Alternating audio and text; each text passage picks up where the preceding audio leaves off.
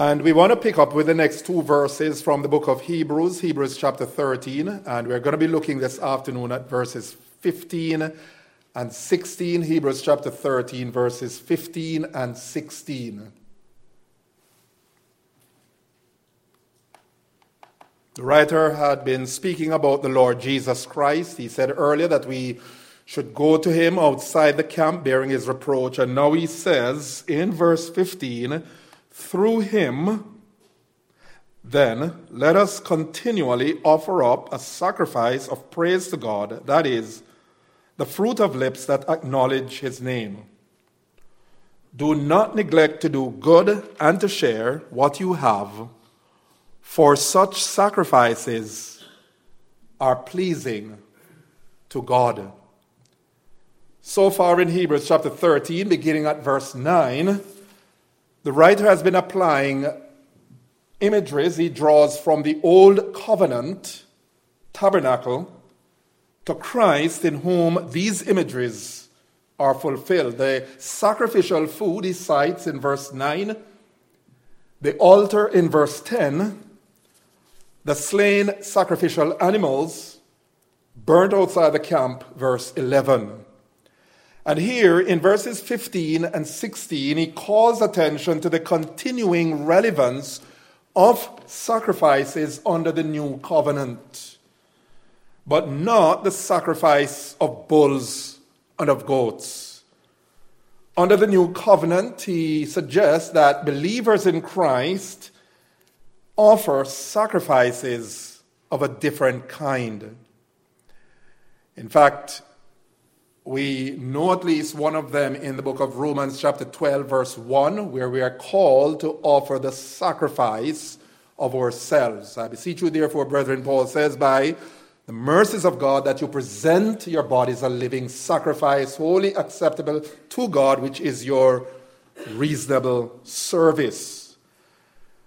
And the sacrifices, the specific sacrifices that the writer here in the book of Hebrews 15 and 16 has in view, these are addressed as follows. Through him, then, let us continually offer up a sacrifice of praise to God, that is the fruit of our lips that acknowledge his name. Do not neglect to do good and to share what you have, for such sacrifices are pleasing to God.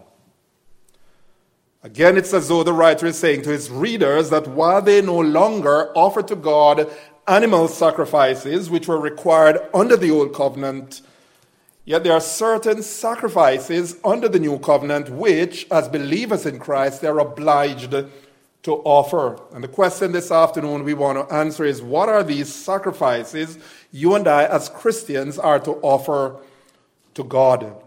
We could entitle this study, The Christian Sacrifices to God. The Christian Sacrifices to God. Well, what are these sacrifices? Number one, we're to offer to God the sacrifice of praise. The sacrifice of praise. Look at verse 15. He says there in verse 15, through him, let us continually offer up a sacrifice of praise to God, that is, fruit of lips that acknowledge his name. And there are these 6 things we observe from this verse concerning the sacrifice we are to offer to God. Number one, we see in this exhortation the channel of our praise. The channel of our praise. That is to say, the agent through which you and I, as Christians, are to offer up the sacrifice of praise. Note the phrase, through him.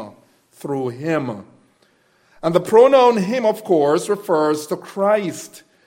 It is through him that we are to offer praise to God, and rightly so, because he is our bona fide high priest and mediator. He's the one through whom we draw near to God.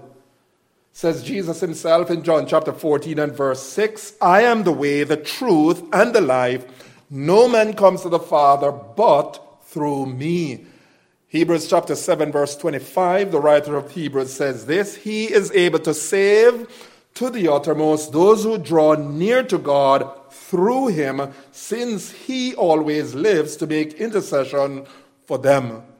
The point is this, that just as you and I are saved and are sanctified through Christ, Hebrews chapter 5, verse 9, Hebrews chapter 10 and verse 10. So we worship and praise God through him.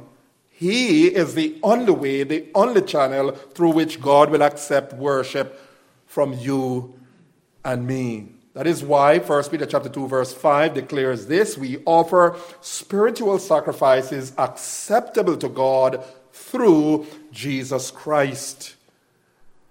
Now, sometimes you'll hear in the government, they'll talk about back channel. And back channel basically is some secondary source, oftentimes an unelected, unofficial, but that person is sort of appointed to act as a back channel to another government. And the fact is, listen, when it comes to the matter of our worshiping God or praising God, you and I have, first of all, no unlimited access, unmediated access to God. We do not have some kind of unmediated access to God. We have to go through a channel. We have to go through the Lord Jesus. And neither do we go through some back channel other than the Lord Jesus Christ. We go through him. We go through not through Mary, but through the Lord Jesus Christ. We go not through angels, but we go through Christ. So first of all, we offer praise and worship to God through him, the channel of our praise. But secondly, we see in this exhortation the collective duty to praise. The collective duty to praise. And this is expressed in the hortative call, let us. The epistle to the Hebrews has been quippingly called the lettuce patch of the New Testament. And it's interesting that as many as 13 times in the epistle, the author uses this expression, let us. He's calling his readers to do this, that, and the other. For example, Hebrews chapter 4, verse 16, let us then with confidence draw near to the throne of grace. Hebrews chapter 10, verse 23, let us hold fast the confidence of our hope without wavering. Hebrews 10, 24, let us consider how to stir up and one another to love and good works. And in this final instance, the call, let us, is a summons to praise God.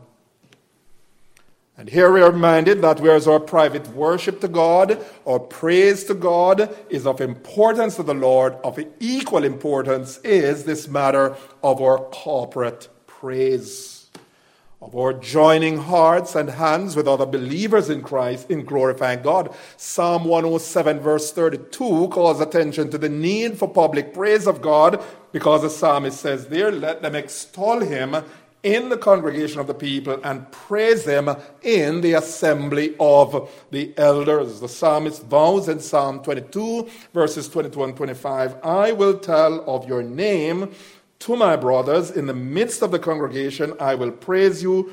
From you, he says, verse 25, comes my praise in the great congregation. My vows I will perform before those who fear him. Yes, there's a place for private praise of God, for private worship of God, but God will be praised and God delights to be praised in the assembly of his people, and this is one of the sacrifices he tells us that he delights in. And you and I have to ask the question, how much of a premium do we place on praising God? How much of a premium do we place on corporate praise and worship of God? Is our heart set on praising God? Is our heart set on adoring him, praising him when we come together for worship? Someone has noted that the problem is that when we come to church, but we do not come to worship. He says when we come into the same building, but we do not come together. And, this is an element that if we're not careful, even as Reformed brethren, as Reformed Christians, we tend to lose sight of it. The Word of God calls us the importance of praising publicly. We're not just talking about opening our hymn book, singing. He says, let the redeemed of the Lord say so. Of course, we do that in song, but we are to enthusiastically praise God. We ought to do so fervently. Thirdly, we see in our text what is to be the continuity of our praise. The continuity of our praise. We're called, notice the text says, to continually offer up a sacrifice of praise. And what this in effect means is that never is there an occasion when we can legitimately take time off from praising God. We are never off season when it comes to this matter of praising God. We are, says the writer of Hebrews, we are to be continually offering up a sacrifice of praise. And why do we do that? Why should we do that? We should do that because God is ever worthy of praise. God is ever worthy of praise.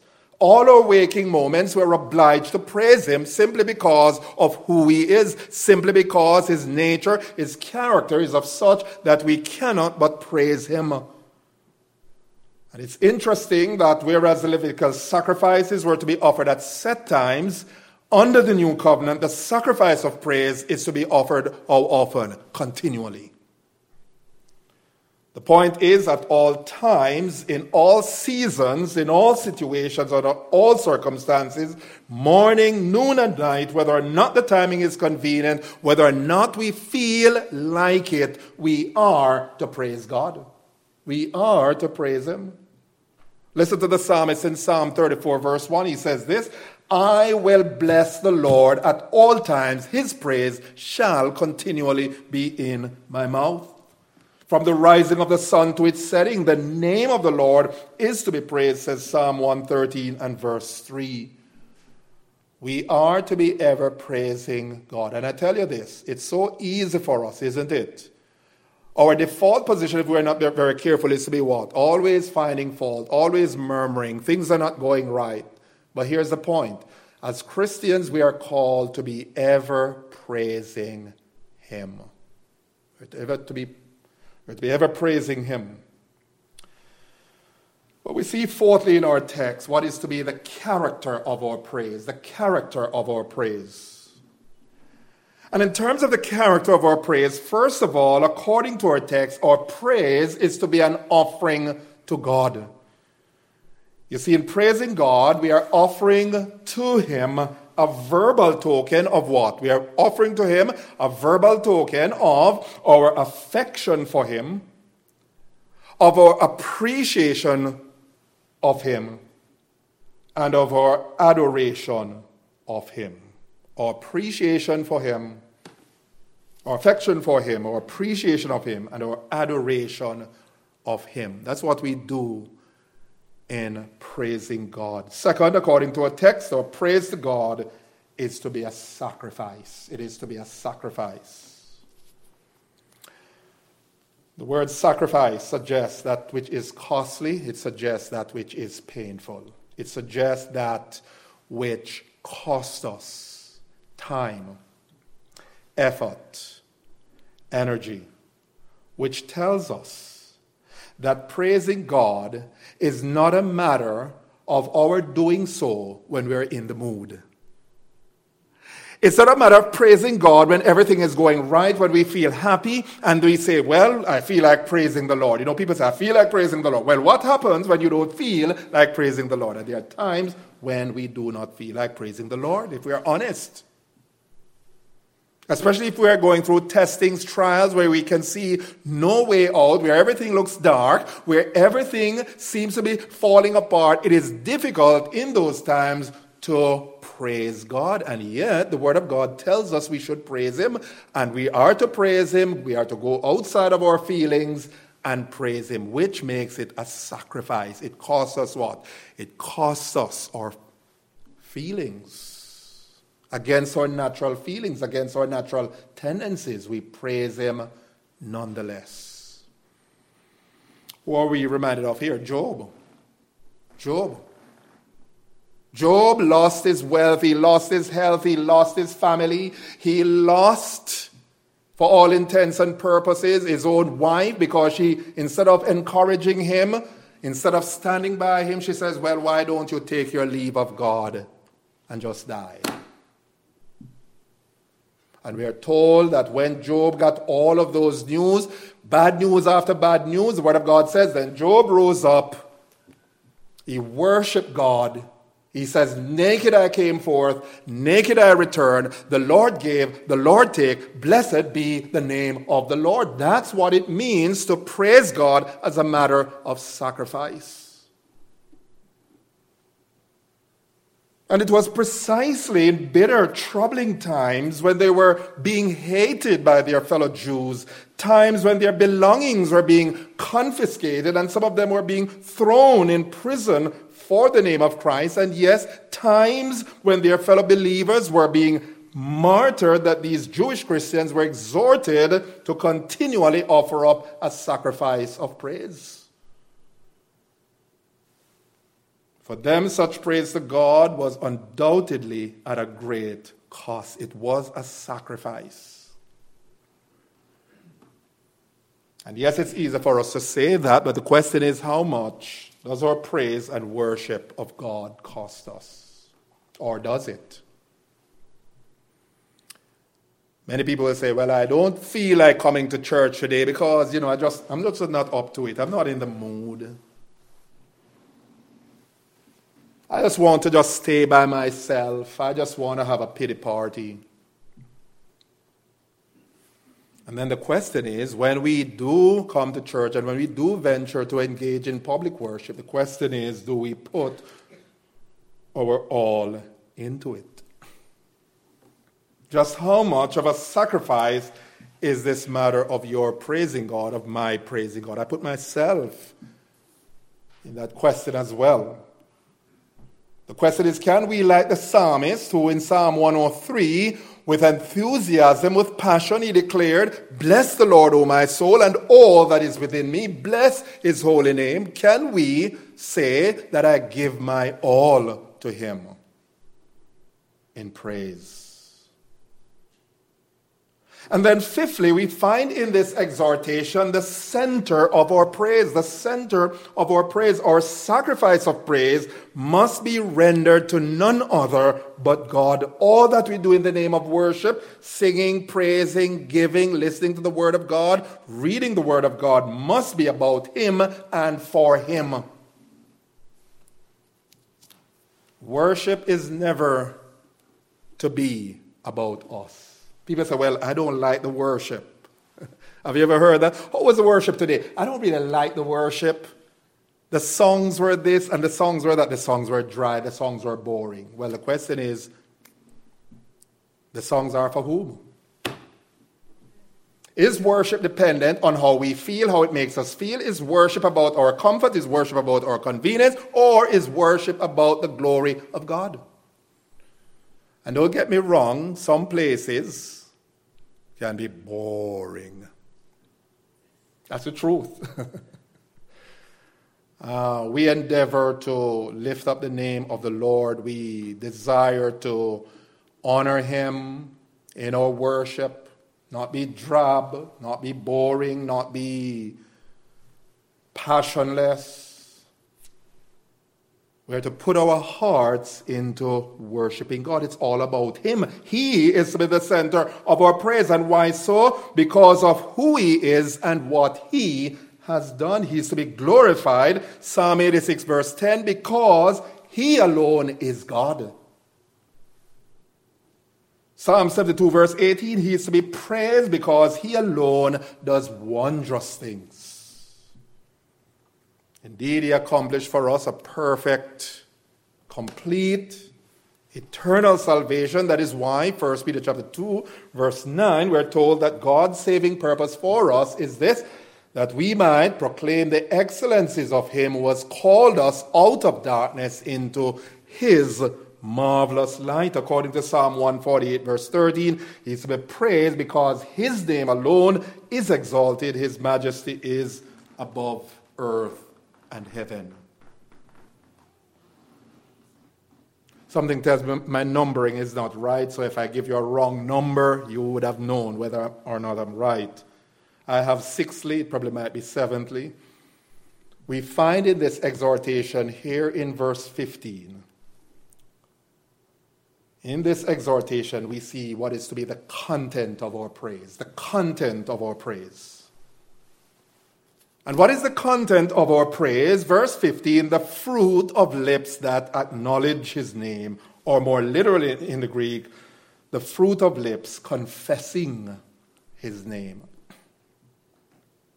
The question is, how do we confess his name in a praiseful fashion? We do so by adoring him with what we say to him in worship. We do so by adoring him with what we say to him in worship. And we do so by acknowledging him with what we say to others by way of witness.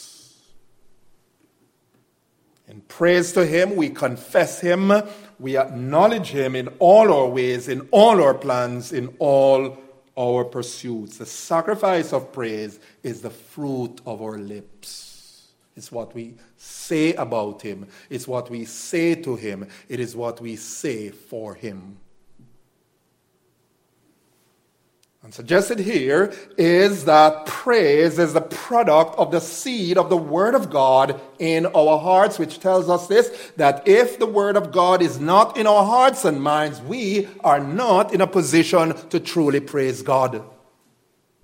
It is the fruit of our lips which suggests that there is some seed from which the fruit derives, and that seed is the seed of the Word of God that is in our hearts. You say, how do you know that? Colossians 3 verse 16, here's what the Apostle Paul says. He says this, let the word of Christ dwell in you richly, teaching and admonishing one another in all wisdom, singing psalms and hymns and spiritual songs with thankfulness in your hearts to God. Paul links there the word of God, the internal seed of the word of God, which is to dwell in us richly, as the spring, the inspiration, that which informs our praise to God. So first of all, we offer to God sacrifice of praise. And then finally this afternoon, we're to offer the sacrifice of our purse, that is to say, of our possessions in ministering to others. We are to offer the sacrifice of praise to God, and we are to offer the sacrifice of our purse, of our possessions, in ministering to others. Look at verse 16. Do not neglect to do good and to share what you have, for such sacrifices are pleasing to God. The Greek word that translates the phrase to do good occurs once in the New Testament. And interestingly, it's not a verb, it is a noun. It is a noun which literally means well-doing. So what the writer is saying literally here is this: do not neglect well-doing. Do not neglect well-doing. And this exhortation may entail not just doing good to others, but may involve doing something well, whether or not it's for someone or to someone. Such well-doing would entail doing everything in the name of the Lord Jesus and walking heartily as for the Lord and not for men. Colossians 3, 17 and 23. If we want to know what it is to do well, if we want to know what it is to excel in well-doing, Colossians 3, 17, do everything in the name of the Lord Jesus. Colossians 3, 23, working heartily for the Lord and not for man. As for the Lord and not for man. I suggest, however, that in the light of earlier statements the writer of Hebrews makes, for example, in Hebrews chapter 6 and verse 10, as well as Hebrews 13 verse 2, which dealt with the issue of ministering to the saints and showing hospitality to strangers, it seems more likely that the reference here in Hebrews 13:15 concerns sharing what one has with others, ministering to their needs. You say, why can we say that? Because this is supported by the follow-up instruction, again in verse 16, and to share what you have. So notice he links doing good with sharing what you have, which evidently serves to explain what he means by doing good. This sharing of one's resources in ministry to others, in the service of others, is what Romans chapter 12 and verse 13 speaks of as contributing to the needs of others. It is what Ephesians chapter 4 verse 28 describes as sharing with anyone in need, and what Galatians chapter 6 verse 10 characterizes as doing good to everyone, especially those who are of the household of faith.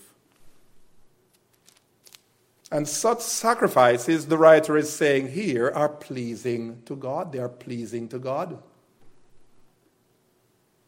There are sacrifices that are pleasing to God. Why? Because according to Hebrews chapter 6 and verse 10, whenever we serve others, in whatever we do for others, in ministering to others, in alleviating their needs, especially when it comes to the people of God, the Word of God says this: we show our love for His name. We show our love for God. We show how much we love Him.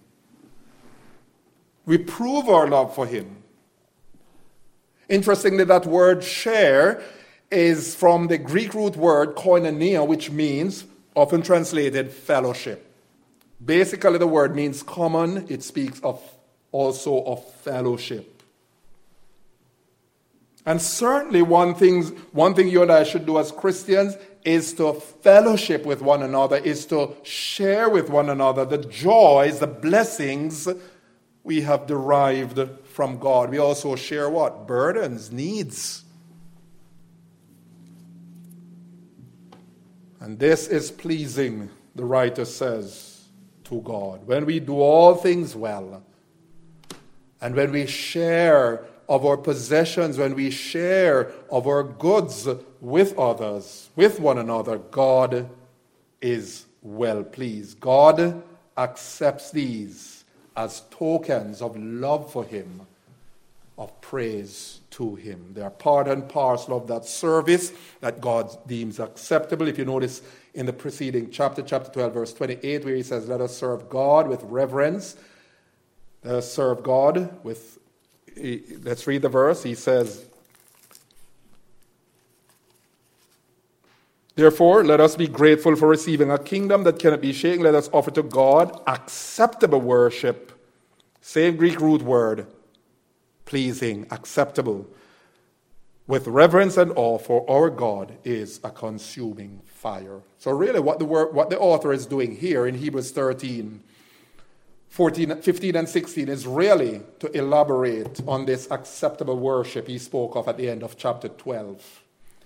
That which is pleasing to God, number one, is our sacrifice of praise. And that which is pleasing to God, number two, is the sacrifice of our possessions, of our purse, of our belongings.